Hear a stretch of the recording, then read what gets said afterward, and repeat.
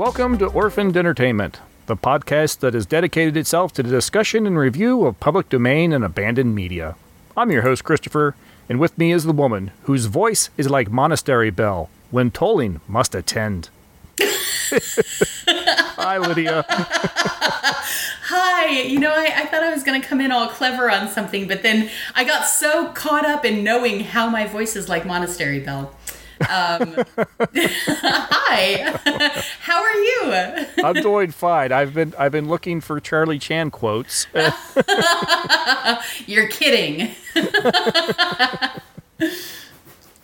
Well, hopefully you had a good holiday season. I did, thank you. I think I probably will have done by the time that this drops. Yes. Yes, Happy New Year, everybody. Happy New Year. That is exciting here, the first episode of 2024. Mm-hmm. Well, before we go any further, I want to first thank everyone for tuning in to this month's episode. Orphan Entertainment is available wherever you get your podcasts. And wherever you choose to listen, if you have the option to do so, please rate and review the show. It really does help get the show out to more people. Another great way to help is just by sharing the episode you're listening to on whatever social media platforms you use. You can follow the link in the show notes to all our social media sites, as well as our YouTube channel.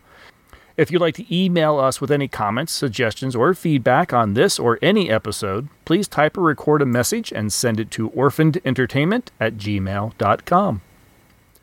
Let's listen to an Ellery Queen 1-minute mystery and a promo for another podcast. And when we return, we'll see if we can uncover the truth of 1946's Dark Alibi. Ellery Queen's Minute Mysteries.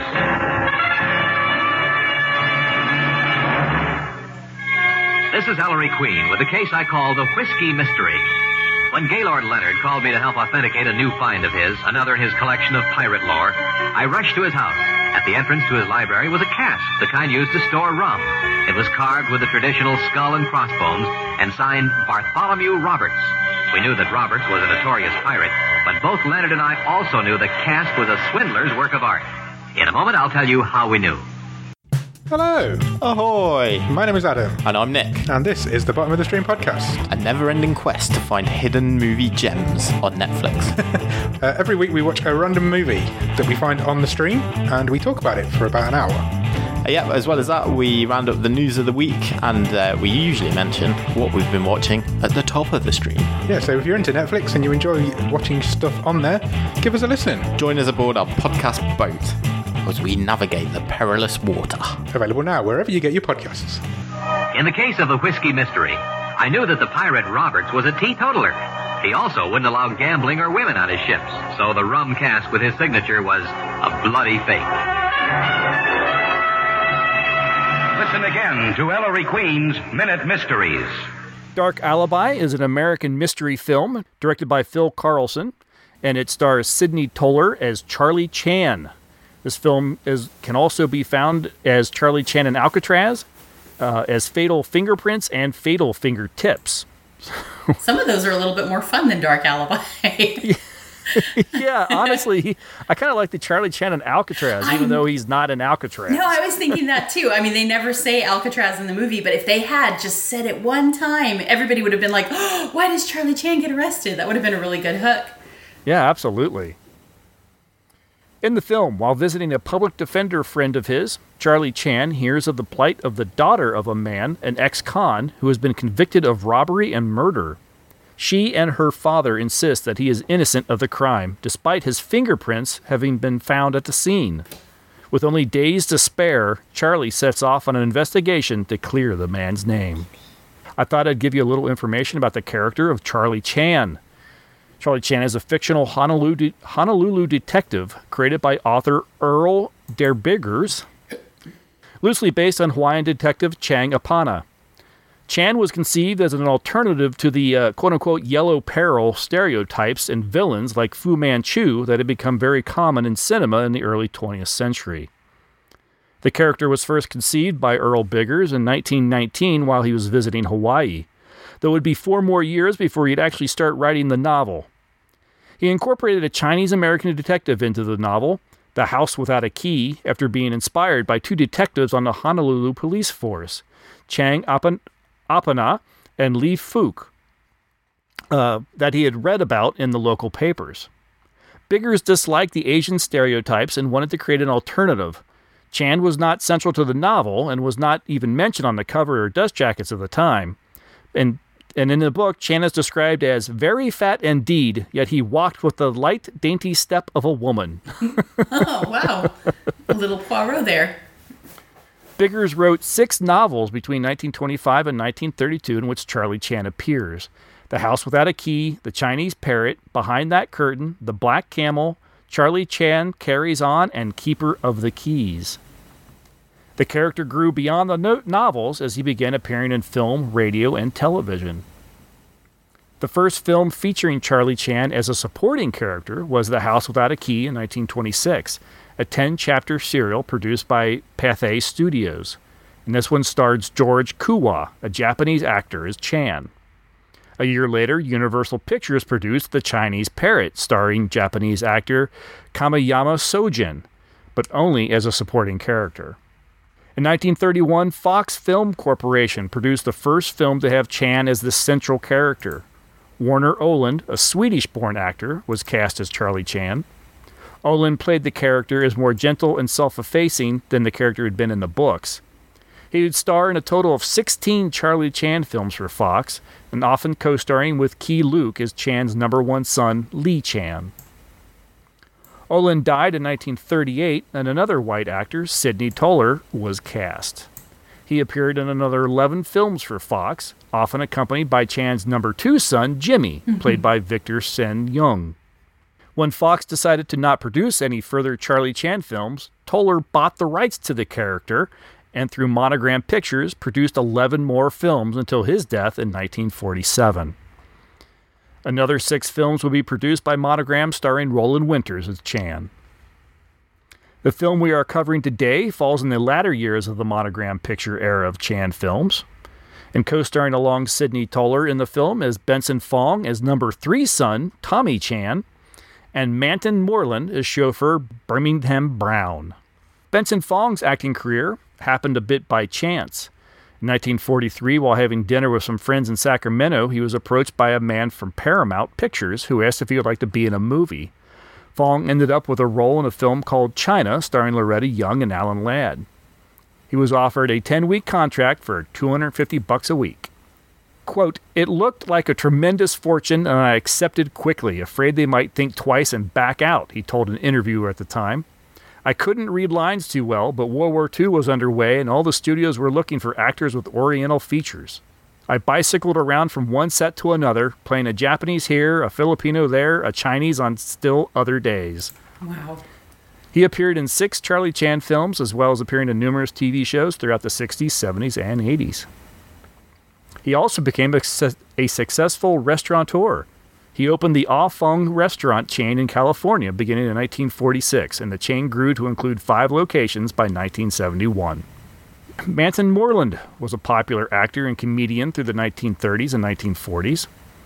After working in small-time gigs, he was hired as a comedian in Harlem's Connie Inn Frolics in 1927. He then worked in a musical revue Blackbirds of 1928, which ran for over 500 performances. From there, he worked his way through vaudeville, performing on Broadway and touring Europe. Vaudeville actor Flournoy Miller asked Moreland to team up with him after the passing of his previous partner, and together they starred in a one-reel short, That's the Spirit, in 1933, as well as numerous stage productions. Moreland appeared in several low-budget race films aimed at African-American audiences, and he appeared in larger productions after his comedic talent was recognized, and he got parts from the major studios as well as the smaller independents. With his bulging eyes and distinct laugh, he quickly became a favorite supporting player in Hollywood. According to Moreland's biographer, Michael Price, after Shemp Howard passed away in 1955, Moe Howard offered Moreland the part of the third stooge in the popular Three Stooges act. Wow. Columbia Pictures, under which the Stooges worked, insisted on a comedian already under contract, however, which gave the role instead to Joe Besser. Wow. Yeah, very interesting. That would have been very different. That would have been really neat, though. It would have been very cool. I've only recently, kind of discovered the Charlie Chan films. I think only within the last year and a half that I stumbled on, I think just on Amazon Prime, they had one or two available. And so I tuned in and started watching, and not going to lie, they are immensely enjoyable. They are a very specific type of movie. And like that, it sounds like I'm working up to an insult. I'm really not. There's so many of them. There's just such a huge number of them. It's interesting. It's fascinating what you said about the character being creative as sort of a backlash to the anti-Asian movement during World War II. Or rather being picked up because of that. I was actually thinking about us reviewing Go for Broke, and thinking about, I remember us talking about how we were surprised that in that time that they so quickly made a movie that so prominently showed, especially Asian Americans, in a really good light. And so it's really interesting to hear that there were people thinking that way before then. And, trying to promote this, for lack of a better term, less racist viewpoints about people. That's very interesting. That actually makes me like the character even more. Whenever you talk about Charlie Chan and you see any comments on any videos or anything, there's always the discussion about whether it's racist to have a white character playing the Chinese character. There are defenders who will argue that, well, he's an actor playing a part. And the character is not played as... It's not a derogatory portrayal. Incorrect. He's often the smartest person in the room. I think always the smartest person in the room, yeah. And he's always played very smart, and he's always very respected by everyone he meets. I don't want to necessarily get into that deeply into that discussion, I guess, on this show. I don't think we're saying it's always better for a person of Caucasian background to play. That's not what we're saying at all. But it's better to have somebody being portrayed that way in a positive light than not being portrayed at all in a positive light. Yes, I think that's it. And I've also read quotes from some of his co-stars who played one of, number 1, 2, or 3 son or whatever. And they actually, at the time, were like, we didn't care. There was someone on screen that looked like us. Yes, yeah. And that was really important. And it wasn't as important to them that that he wasn't actually one of them. Yeah. Well, and so having heard what you said about the serial, The House Without a Key, I would love to find that being played by a Japanese actor, not a Chinese actor, of course. But man, that would be phenomenal to find that and be able to watch that, to see Charlie Chan played by an Asian actor, which it's still not the same thing, guys. If you're going to say it can't be a white person, but it's okay if it's a Japanese person playing a Chinese person, then is it really any better? I'm going to go with no, but we'll just move right on from that argument. But still, to see it played by an Asian person would be fascinating. I had assumed it was always played by a Caucasian man. I just had assumed that it always had been. It never occurred to me that it wasn't, which was always one of my kind of biggest cringe factors about it. I mean, gosh, we all are familiar with spaghetti westerns. We all are familiar with blackface, and we could talk about every single stereotype that has ever been put on film, but that makes me a little bit happier to know that, oh no, it actually went through even more of a kind of evolution than I knew that it had. That's really interesting to me. I'd love to find that. I just think that'd be really fun to see. Oh yeah, no, you want to see the original Charlie Chan? Let's watch this instead. Yeah. Now, I mean, and as I said, though, that film, he is just a supporting character. He's not the star of the film. He's just a character that is in that movie. Yeah, still really interesting to see. I think that'd be fascinating. Yeah, no, it would be. I don't know if that film still exists. I'd have to do a little digging on that or something. I'd be surprised. I'd be a little surprised if we could turn up a good copy of it, for sure. Yeah. And you're right. There are so many Charlie Chan films. I mean, what did we say? 16 through the one studio and another at least as much through the other. And unfortunately, that makes it, if you want to watch all the Charlie Chan films, it's actually a little difficult to do because you have to search and get many different box sets and stuff because of, I guess, rights issues from the different studios as they've pass through hands, and then there's only a handful that are in public domain. And trying to track down all the ones and that still exist and to try to watch them all, it's a bit of a task. Yeah. Trust me, as someone who's been trying.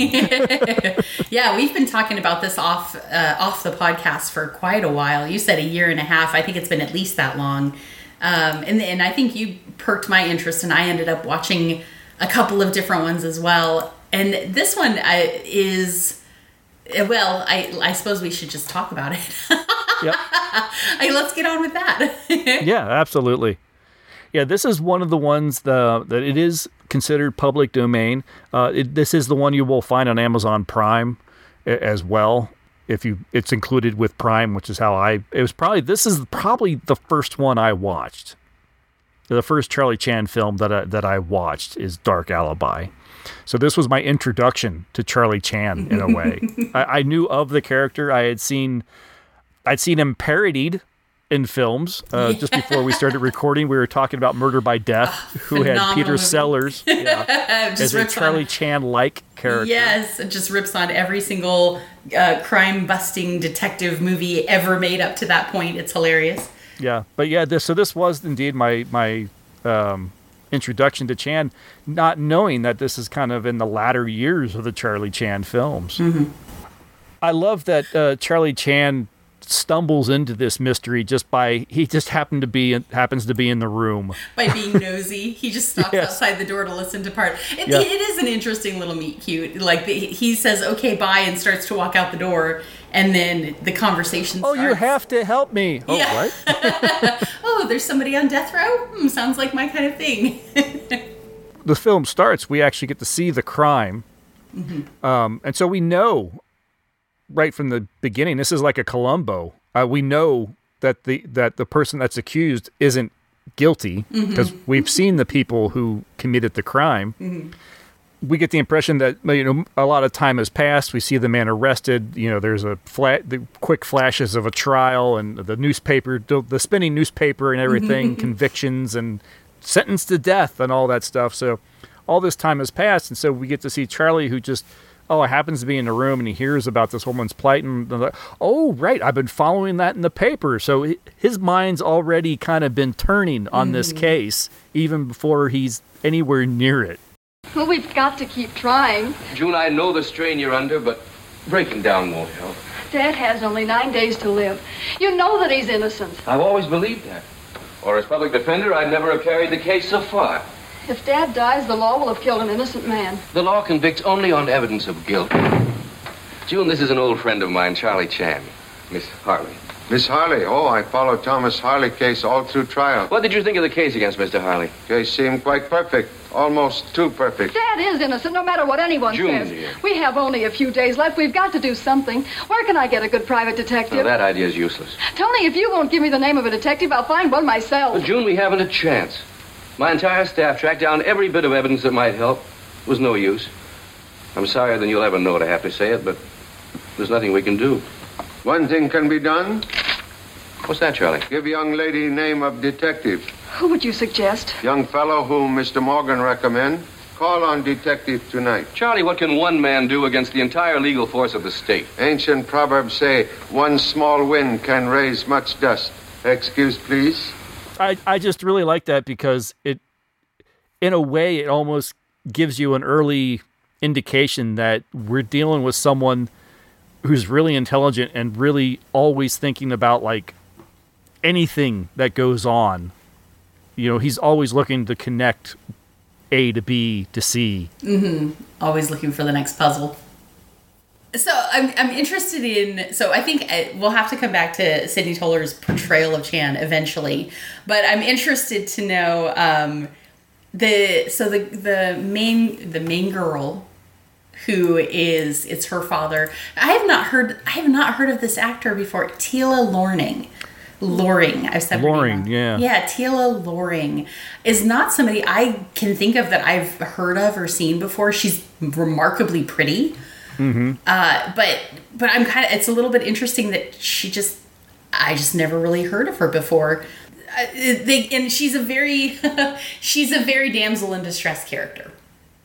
Oh yeah, absolutely. In this film, for sure. Yeah, I don't mean as an actor. I mean as a character in this film. She is there to create the pretty face to draw the interest of somebody that's willing to help her.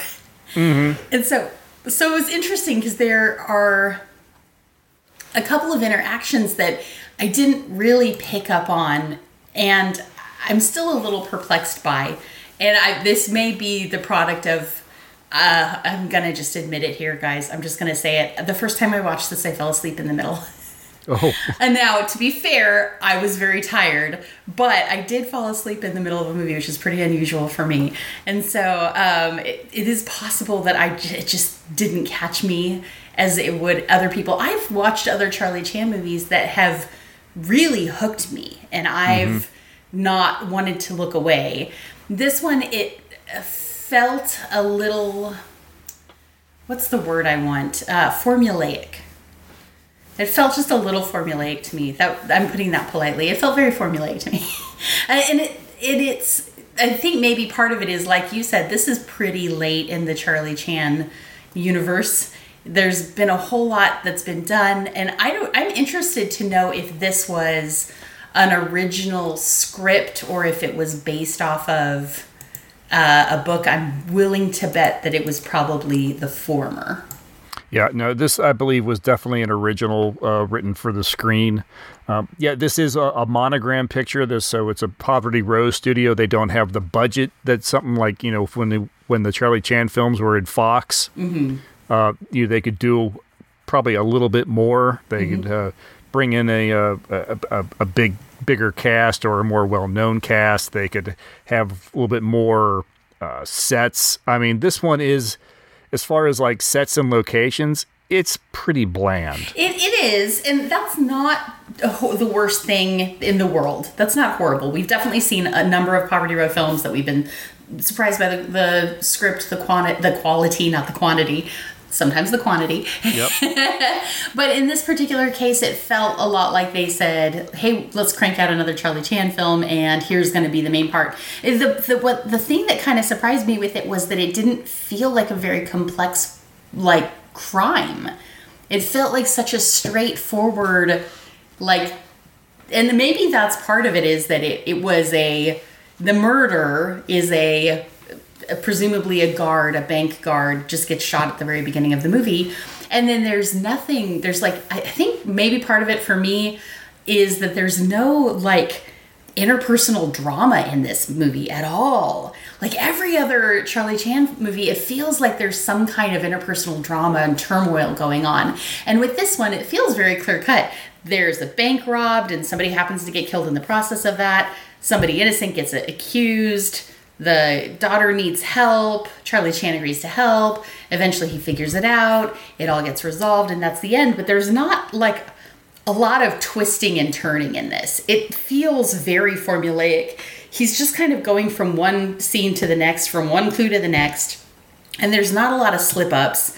There's one attempt there's one very brief attempt at portraying an amount of danger. And it goes by so quick that if you stepped out of the room to grab a glass of water, you would just totally miss it. And it just, I feel like I'm getting too quickly to the wrap up and to the rating on this, but it just feels like, to me, this movie just feels too much like it's missing the drama. It's missing the intrigue. There's a question, but it's not the only urgency in the question is because somebody's going to die in 9 days. I think, unfortunately, they took out a lot of that, the twists and turns that you're looking for to make room for the comedy with Manton Moreland and Benson Fong. They gave him kind of a double act between the two, and occasionally just a single act with Manton Moreland. And that kind of supplants. I mean, Charlie Chan's like, I'm going to go look over here. You feel like it's a stage production, and then you just want Charlie Chan to go, ladies and gentlemen, Manton Moreland, and then walk off the stage. Yeah, and then he'll just disappear. And there's the part where there's actually, I would call an action scene, and it's very interesting to me that during this action scene, Charlie Chan is nowhere to be found. Right. The whole action scene is between son number 3, you said, and in Birmingham, and then it's just done, and then Charlie Chan is miraculously there at the end of it. And I actively thought at that point, I wonder if he wasn't part of the scene because he just was like, nah, I'm getting too old. Like, just have them do it, and I'll go over here. Sidney Toller's just like, yeah, guys, I'm going to take a break. You guys do the scene, and I'll be back. Of course, I have nothing to indicate that that's really what happened. But I did get that feeling. I did genuinely think, I wonder why he wasn't any part of this at all. So this movie this is a little tough for me because I always want to find like the good things about a movie, and I always want to say, I noticed that this person did an exceptional job, but then it almost is the other way around. I noticed that everybody was pretty mediocre. And there's one character in it, I have to look up his name because I'm not going to be able to remember it. But he's played by George Holmes, and his name in he's kind of the love interest for the daughter in it. And he actually seems, if anything, just like a little more bland than everybody else. Like, they picked him because he's good looking, and it's not that you get the impression that he's not intelligent. It's just, he's the ham sandwich. He's just there. It's like, hey, we got roast beef over here and turkey over here, and there's a ham sandwich if you want that. And they're like, oh, we'll take the ham sandwich, thanks. Yeah. So, are you like just gritting your teeth as I'm saying this? Do you strongly disagree? Obviously, there's talent in the top 3 billed actors here. No, it's a very difficult film because I enjoy the film. I have fun watching the film, but is it a good Charlie Chan film? No, it's a mediocre Charlie Chan film. It's a fun comedy if you're into, the character of Birmingham Brown, who's great. He's fantastic. Yeah, exactly. See, that's just it. That's actually makes it really frustrating. So it's like, oh, is it a great movie? No, but it's got these great characters. Yeah, I totally agree. I love the sons in every Charlie Chan movie I've seen. I love the sons. He treats them like they're complete morons, but they always end up kind of pitching in. And so I love the concept of them. I love the idea that he's got all of these kids whom you never see all in one place, which totally makes me laugh. You do, though. I think in some there is. I'm trying to remember which film it was. He shows a family portrait or picture, and it's him standing in front, and it's got all these kids. It's got like 12 kids lined up behind He's the him Chinese and his wife. Von Trapp family. That's cute. So, and that's kind of the joke about it too, right? Is how many sons have you got? Like, well, clearly at least 3. But I think that's part of what's a little bit frustrating with this movie is that there is potential. There's always potential in a Charlie Chan movie because, of course, the character of Charlie Chan is very interesting, even though I don't know that you ever really learn anything about him. He just is. He's just this enigma. And you get to see, his chauffeur, who's hilarious and a lot of fun and knows everybody, it seems like. And there's always that one scene where they're doing did you see her? No, I ain't seen her since I thought you were done with that. Oh, no, I actually know you didn't. I'm sorry. Manton Moreland and Ben Carter do their routine a couple times in this film. Yeah. And it is a fantastic comedy routine. Mm-hmm. Well, Birmingham Brown. Well, look at old Benjamin. What is that, boy? Not much, man. It's sure good to see a new face around here. Yeah, but this face ain't staying. Neither is mine. Yeah. Birmingham, you're always late, even coming to see me. Don't you ever do anything on time? Sure, I bought a car once. How? On time. You know what made me late, Benjamin? What? I had to take my girl over No beauty shop can help her. No. Why, no. Why, she got a face that'll... Not that bad. The lady at the beauty parlor said that she was going to... They can't recap them wrinkles. No? No. Now, what they should do is... They did. And while we was over there, do you know what... I know. Now, look, is that the same gal? No, she don't weigh that much now. No? No, all she weighs now is... That's still too heavy. Why don't you get her to go on the same diet my gal used? Get her to take 2 Oh, they don't make that stuff anymore. No? No, now what I want to give her is That'll something. give her hay fever. Yeah? Why, sure. Listen, in that case, why don't you take her over I did. And you know who I saw over there? Who? I saw... Is he still out there? Yeah. I thought he was... He was, but he got out. Is that so? Yeah. He's staying over with Mr. Is that so? Mm-hmm. They must be charging No, him. not that much. No? No, all he's paying is... That's a fair price. Yeah. But look at here. I got to go now. I'll be over to see you. I'll be working then. Oh, well, I'll be seeing you. I'll be looking for you now. Okay, Sure, kid. look me up now. I'll do that. Yeah, okay. Who is that man? Oh, he's a fella used to hang around my house. That's my brother Ben. Oh, you're... Does it belong in your mystery film?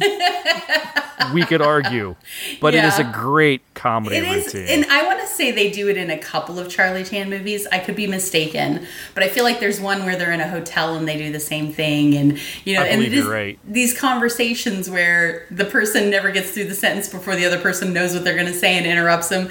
And in this one, they just take it so far to the next level. You can tell this is an inside joke, and they have decided to push it as far as they can to the point where one of them will say 2 words and the other one goes, "No, he didn't." But I know he didn't. It is hilarious.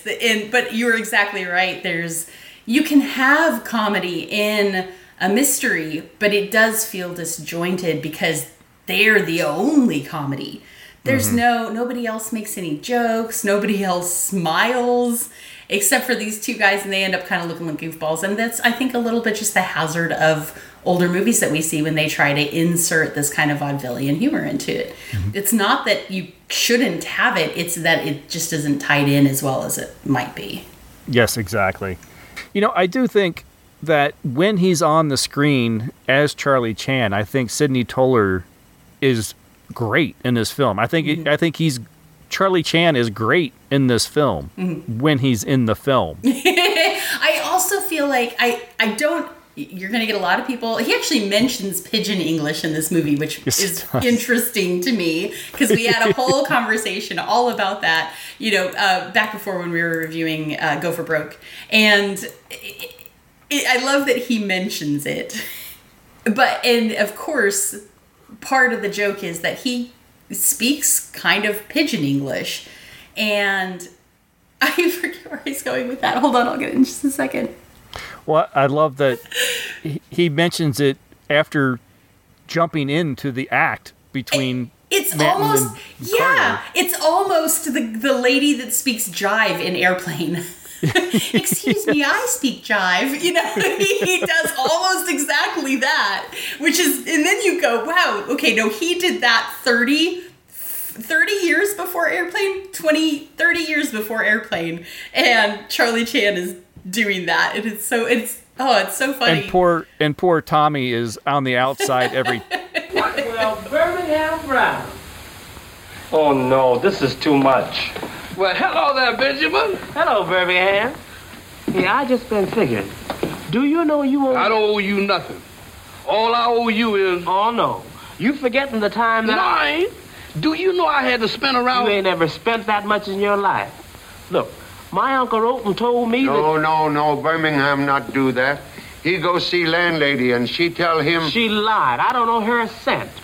Listen, Mr. Chan, did you know her... Yeah, I met him last time, That's right, Mr. Chan. That's the time that I took it over to... Took what over to where? The check to the tailor. Oh, that's what happened to that suit I never got to wear. Yeah, Birmingham go out in rain. Suit shrink. Tailor refuse same, so Birmingham must pay for suit. Well, where's the suit now? It's still shrinking. My little nephew got on his teddy bear. That's why I like meet you boys. We understand each other so well. Y'all know that was Mr. Chan.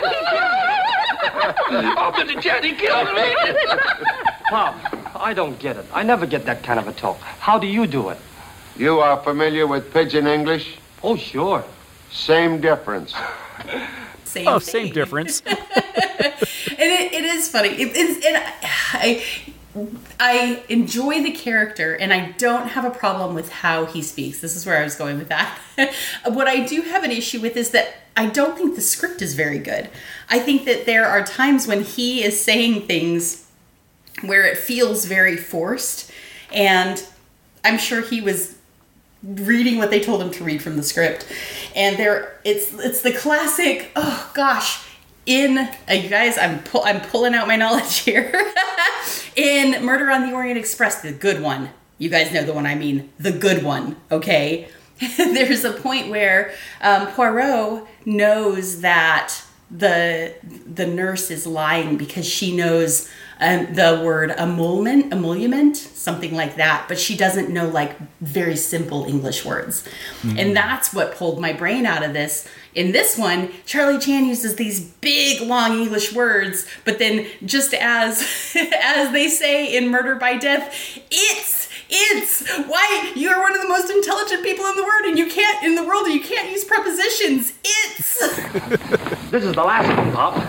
No more. Today's the 14th, and Harley's scheduled to die the 17th. What can you do reading all this stuff, Pop? Police reports show 3 banks robbed in past 2 years. Do you think Harley robbed all 3 of them, Pop? Son Tommy is noisy woodpecker on family tree. Woodpecker. I got to remember that. Rawdon Bank robbed, and man named Stanley Gray convicted. Lamont Bank robbed, man named Stephen Briggs imprisoned. Harley was set up for the bank job in this city. And all 3 banks robbed in identical manner. And no money was ever recovered. Also curious coincidence is each man arrested in each case swear he leave no fingerprints in bank because he never there. Do you think Harley was in with a gang, Pop? Oh, he finished school, now he tried to finish me. But Pop... Mucho. It's not that he speaks that way, it's that he then can use these huge $5 words, but then his grammar is so poor. And so I would have no problem with it if he were using a little bit simpler words, right? Not because he's unintelligent, but because of his grasp of the English language. So to me, all of that, it's not an issue with the character. All of that is an issue with the script writing. As far as the script and the mystery, that's another thing too, is the entire mystery hinges on just one thing. Yes. Thank you for saying that.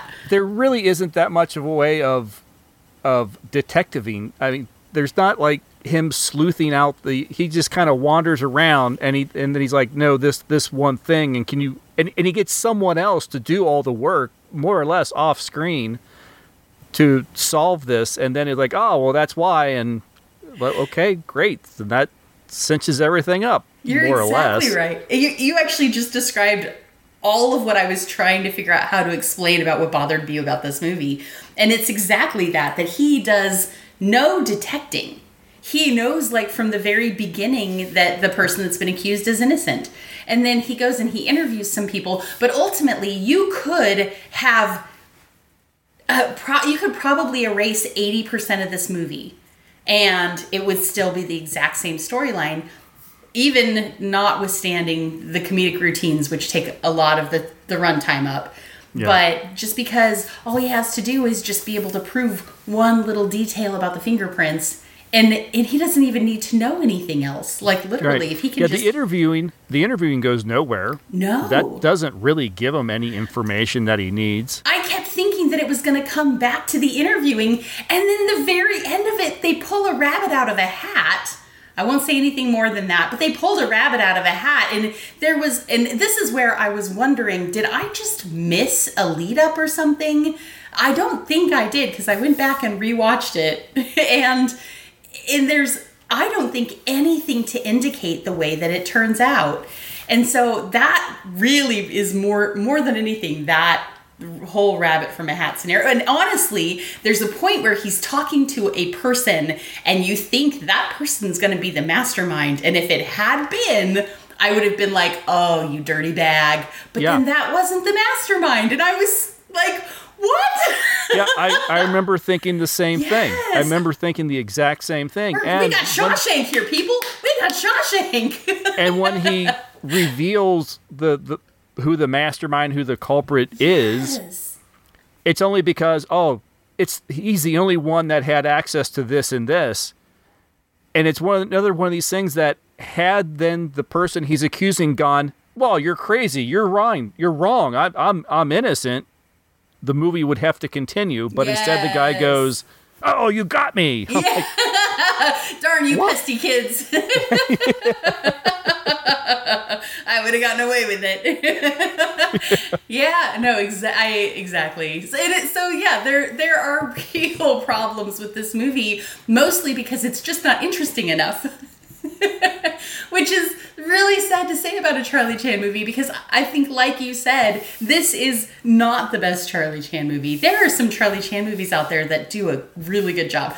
I don't make any beef about one of my favorite investigative pairs are Nick and Nora Charles, the Thin Man series. Yeah, which I just finished, by the way. Did you? Yes. Oh, I want to talk about that, but we're not talking about that tonight. Maybe after we quit recording. And if you guys want to hear us talk about that, leave us a comment.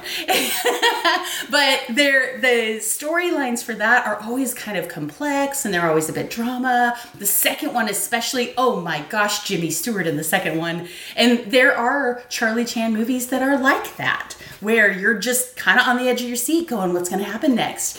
And this just isn't one of them, which makes me really sad, because it's the one that's in public domain, and therefore it's the one that's on this show. You guys are awesome for listening. Thank you. I wish that I could say, you know what, though? There is one thing about this movie that absolutely clenches it for me and makes this such an awesome movie. And I can't. Right. I can't. Yeah, I'm really kind of feeling the same way.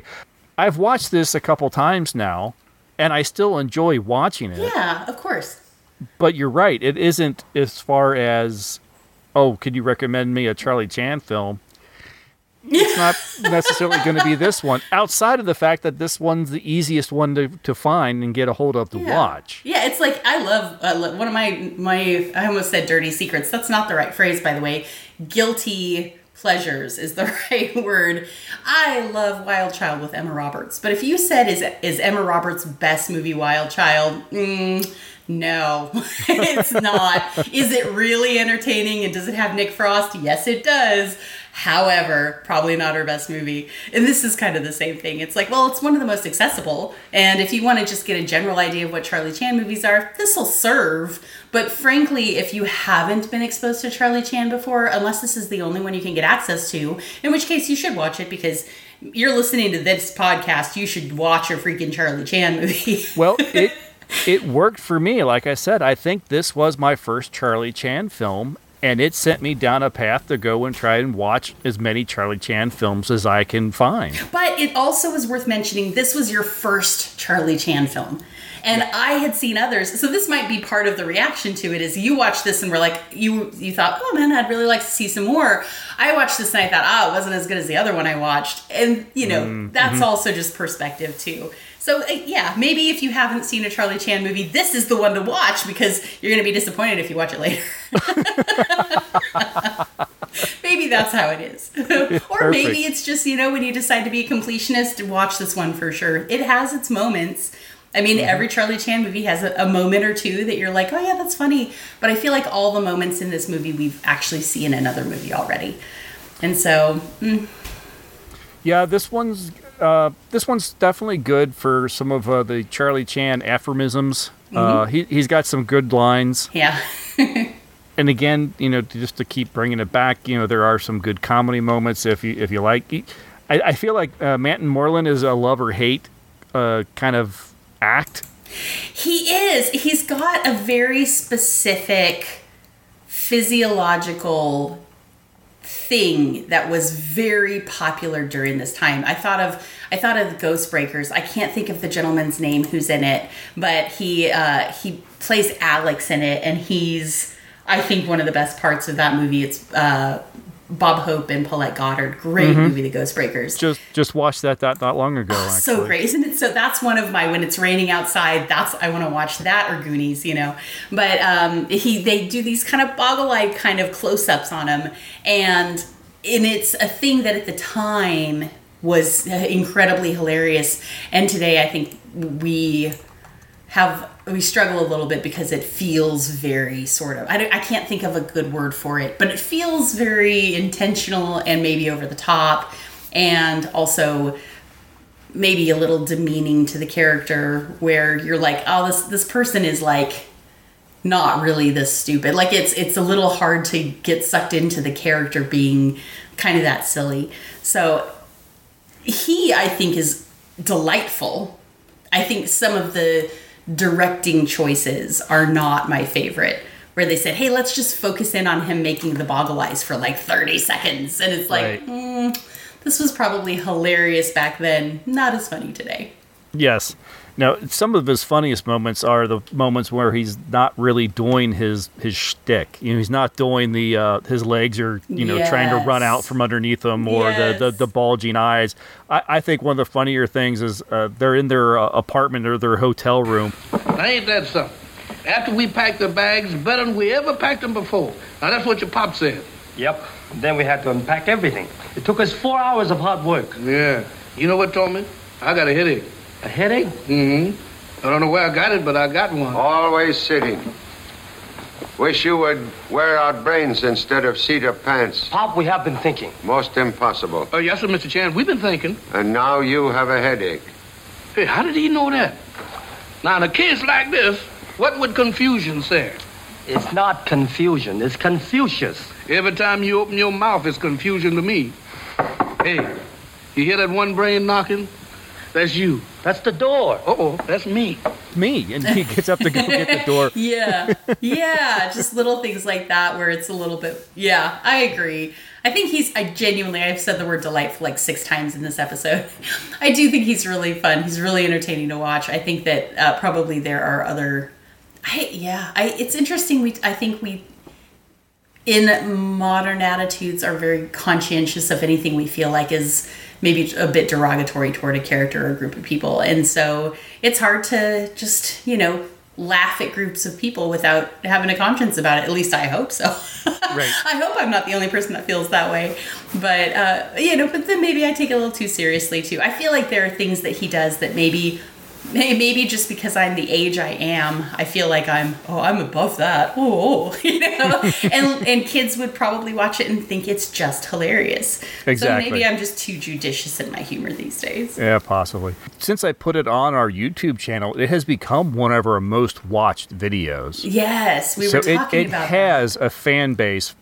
Absolutely. I think it has over 200,000 views or something already. On our channel, which is wild.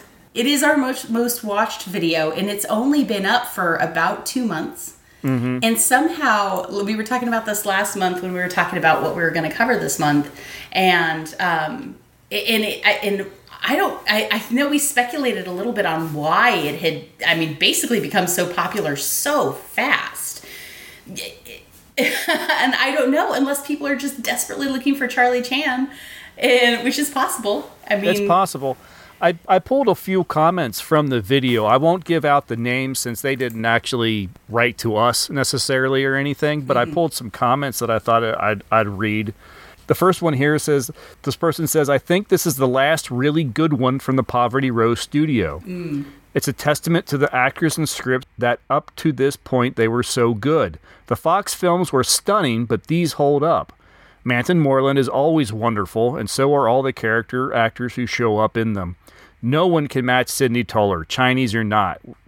And this person has them all on DVD. So they went out and searched and got all the box sets, and they've got all the Charlie Chans on DVD. I'm jealous. That is dedication. That's very impressive. We have another comment here that says, I know that Charlie Chan in Egypt is considered the best of the Charlie Chan series, but this was really good. I've enjoyed Charlie Chan with Manton Moreland movies for some time. For that time, I've always thought the Charlie Chan movies were humorous, respectful, and non-racist. I agree with that. That's a great comment. And we have another comment. While they never found an Asian actor to play Charlie Chan, they did employ just about every Asian actor or actress they could find to play other parts. There weren't that many to pick from in the 1930s and 40s, and none save Anna May Wong, who were box office attractions. Warner Olin, the first notable Charlie Chan, had built a reputation playing Chinese in the Dr. Fu Manchu films. He could visually pass his Chinese, so much so that when he traveled to Hong Kong, he was mobbed by Chinese fans who didn't realize he was Swedish American. Wow. I hope that's true. I hope so too. That's phenomenal. That's really great.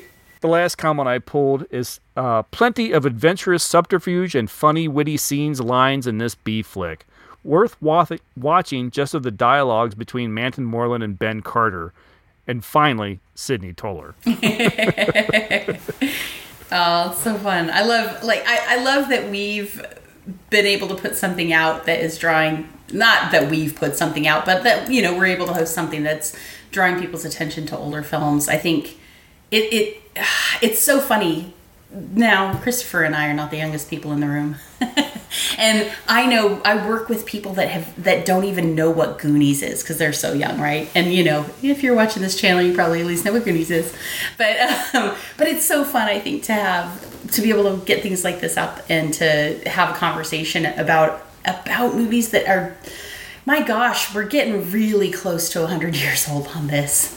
I mean, we're not even 25 years out of 100 years from here. This is over 75 years old. That was the most backward way of saying that possible. But, over 75 years old, and people are still coming back and enjoying it and looking for it and finding it and having fun with it. And I am so excited. Coming into January, guys, there is a whole slew of movies that are now in the public domain that were not in the public domain before this month. Yes. Right? And so this is so fun. This is actually, we've got almost 11 years into this, and we're finally getting a little bit of payoff and getting some new material available to us. So it's a little bit funny, but it is actually really exciting. So it's great. I'm glad even if it's not my favorite Charlie Chan, I'm glad we get to cover this, and hopefully we'll get to cover another one before too long. I hope so. And you are right. It is something that has given me just an amazing amount of pleasure since we started hosting those videos on the YouTube channel, to see the subscribers grow as quickly as it has.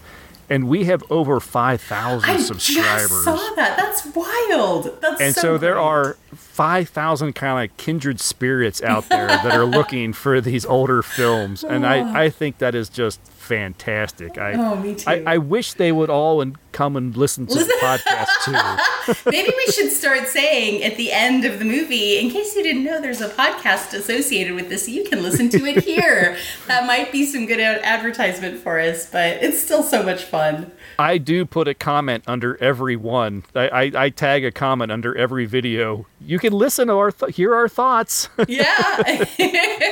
and a link to the episode. So I'm hoping maybe one or two people come from the channel and listen to the show. I know there's been a few that found us through the YouTube and then started listening and now are active listeners. And I really appreciate everybody Absolutely. that listens and or watches. As long as we have one person listening, it's worth making these. And that sounds like, oh yeah, everybody says that. But the truth is, Christopher and I like to talk about this anyway. We could just hang out and talk about this. We put it on a podcast because other people are listening. So yeah, because it's not that big of a deal, and there are other people that enjoy it.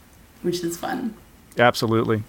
Well, are we going to rate this thing? Yeah, Should we rate it? It's a Charlie Chan movie. It feels a little sacrilegious. Yeah. Well, and especially because I feel bad because I don't know if I can give it a good rating. I can't give it as good a rating as I would like to. Okay, so here's what I recommend. This is my proposal. Mm-hmm. I think we should rate this particular Charlie Chan movie as a movie, and then rate all Charlie Chan movies as a group. Uh-huh. Yeah, I think that'll be a little more fair. So this particular movie, as movies go, how many Othels out of 5? 5 being the best, 1 being the least, 5 being you should absolutely watch it or your life will be worse for it, 1 being if you watch it, your life will probably be worse for it. All right, just as a movie that you could throw on, you can watch, you can enjoy, because you can appreciate some of the comedy, you can appreciate what little mystery there is, you can appreciate some of the great little one-liners from Charlie Chan. Easily, I'd give this one. I guess I'd have to give it a. Oh, that doesn't sound like easily. Yeah, no, it's not easy as I thought. Oh. I'd go so high as maybe like a 3.5. Okay. I do really enjoy this film. I've watched it several times. It is a lot of fun. I feel like you get into that 4, you're getting into that, oh no, this is a really great film. And it's not. But yeah, I'm just gonna sandwich in that middle, just almost there, like 3.5 for me. All right, fair enough. So for me, this movie, and bear in mind, Christopher and I are different people. I feel like I can give this movie a solid 2.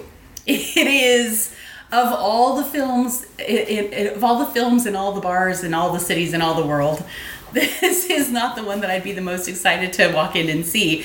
But it's not like a don't watch this movie, it's awful. It's more like a, if you're a completionist, you really love Charlie Chan, absolutely watch this movie. Also, if this is the only Charlie Chan movie available to you, yes, I think you should watch it. I genuinely do. I think if you're listening to Orphaned Entertainment and you haven't seen a Charlie Chan movie, it's probably time. Bite that bullet. But I wouldn't necessarily say this is the Charlie Chan movie to watch. No, well, see, now you seemed like you went against what you were saying.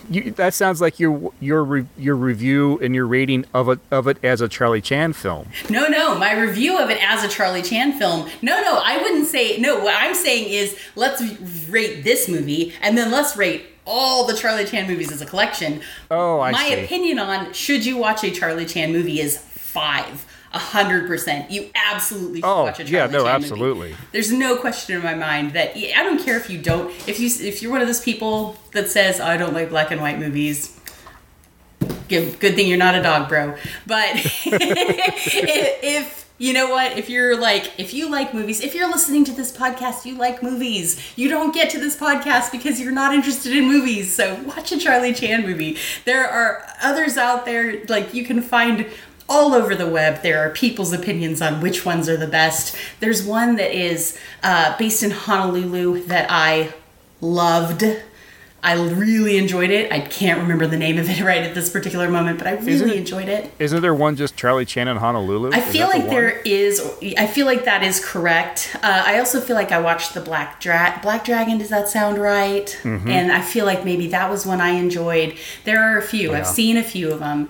And so definitely, I just think, there are some series that you could say, if you're gonna, if you're gonna pick up a movie from a series, yeah, maybe you should or maybe you shouldn't.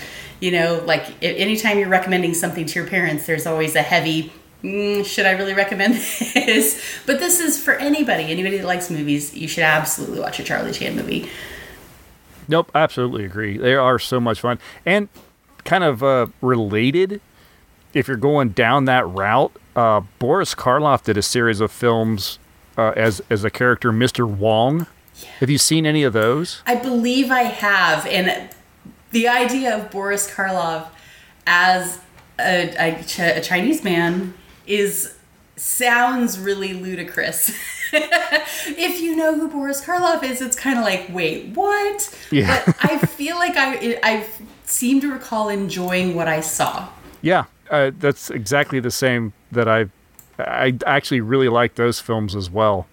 They're Charlie Chan without using Charlie Chan film is what they are. They're murder by death. Yeah. Yeah. Any of these, what's really funny is I think Charlie Chan is such an iconic character that even watching Charlie Chan knockoffs, you were talking earlier about Euro spy films, was that right? Yeah. Which are basically James Bond knockoffs. And we were talking about, you could be a Godzilla fan or you can be a creature film fan. And if you're really picky and you only watch James Bond, that's fine. That's your choice. But, there's so much fun to be had by stepping outside of that brand and just enjoying other people's ideas of what it could have been. And I think that this is a good example of that too. Charlie Chan is iconic. He created a genre, or at least he founded a genre. And anything that's a spin-off of that is going to have some elements that are really enjoyable. And so it's kind of funny. Like, you could almost argue that, any of these spin-offs, or knockoffs, I should say, is almost as good as watching a Charlie Chan film. And they're super fun. You talk to Charlie Chan, he's a genre in and of itself. And there is something something just attractive to this character. I mean, he was in, what did I say, like only maybe 5 or 6 books, and in one of those, he's just a supporting character. He's not. He's not even on the cover. And there are like 30 films. Yeah, he's such a great character. And that's not counting like radio shows or any appearances on television or anything. That's astonishing. Yeah. So yeah, there is something beloved about this character. There's something attractive about this character that just people have been drawn to him now for over 70 years. So much fun. Yeah, I agree. Well, man, it's so funny every time we do this. And by this, I mean recording one of these episodes. I think I always kind of go into it with like, okay, we got to record tonight. All right. Did I watch the movie? That's always the first question. Step 1. Did I get a couple watches in? Do I know what I want to say? Are we all set? And, you kind of sit down and go, okay, like, all right, let's get to work. But then by the time that we're done, I'm always grinning hugely.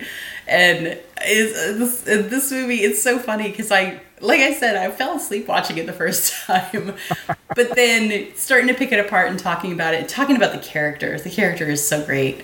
So, I just never regret it. I think that even watching this movie twice, it's about an hour-long movie, 2 hours of my life sucked away from me. No, 2 hours of my life spent watching this movie have been worth it because I get a chance to discuss it here. Yeah, absolutely. I feel the same way. I'll admit that I was sitting down, I watched this film, and maybe this says something to going back to the quality of the film is, God, what are we going to talk about from this movie? But we sit down and we start talking, and you're right, it is just so enjoyable. It always has been.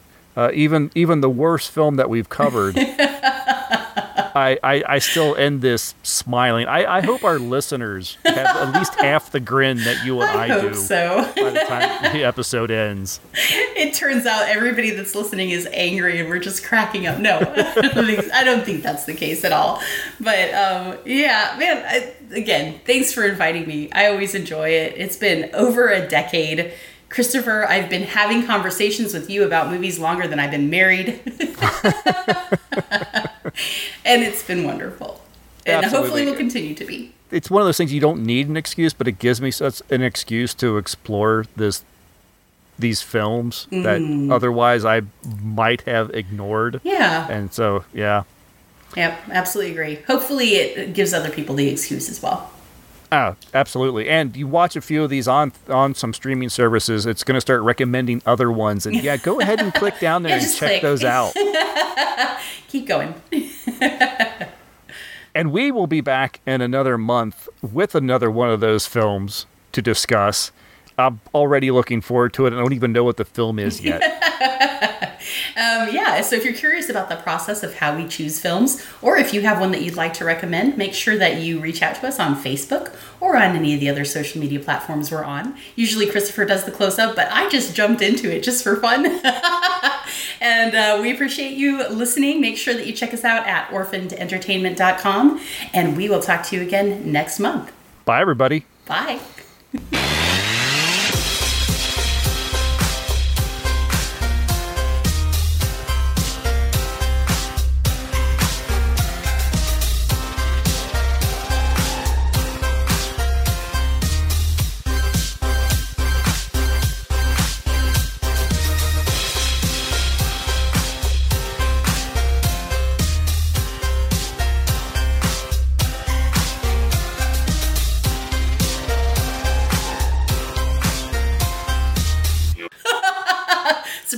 Yeah, no, I just started doing it because I had my radio voice going. I was like, I'm just going to run with it.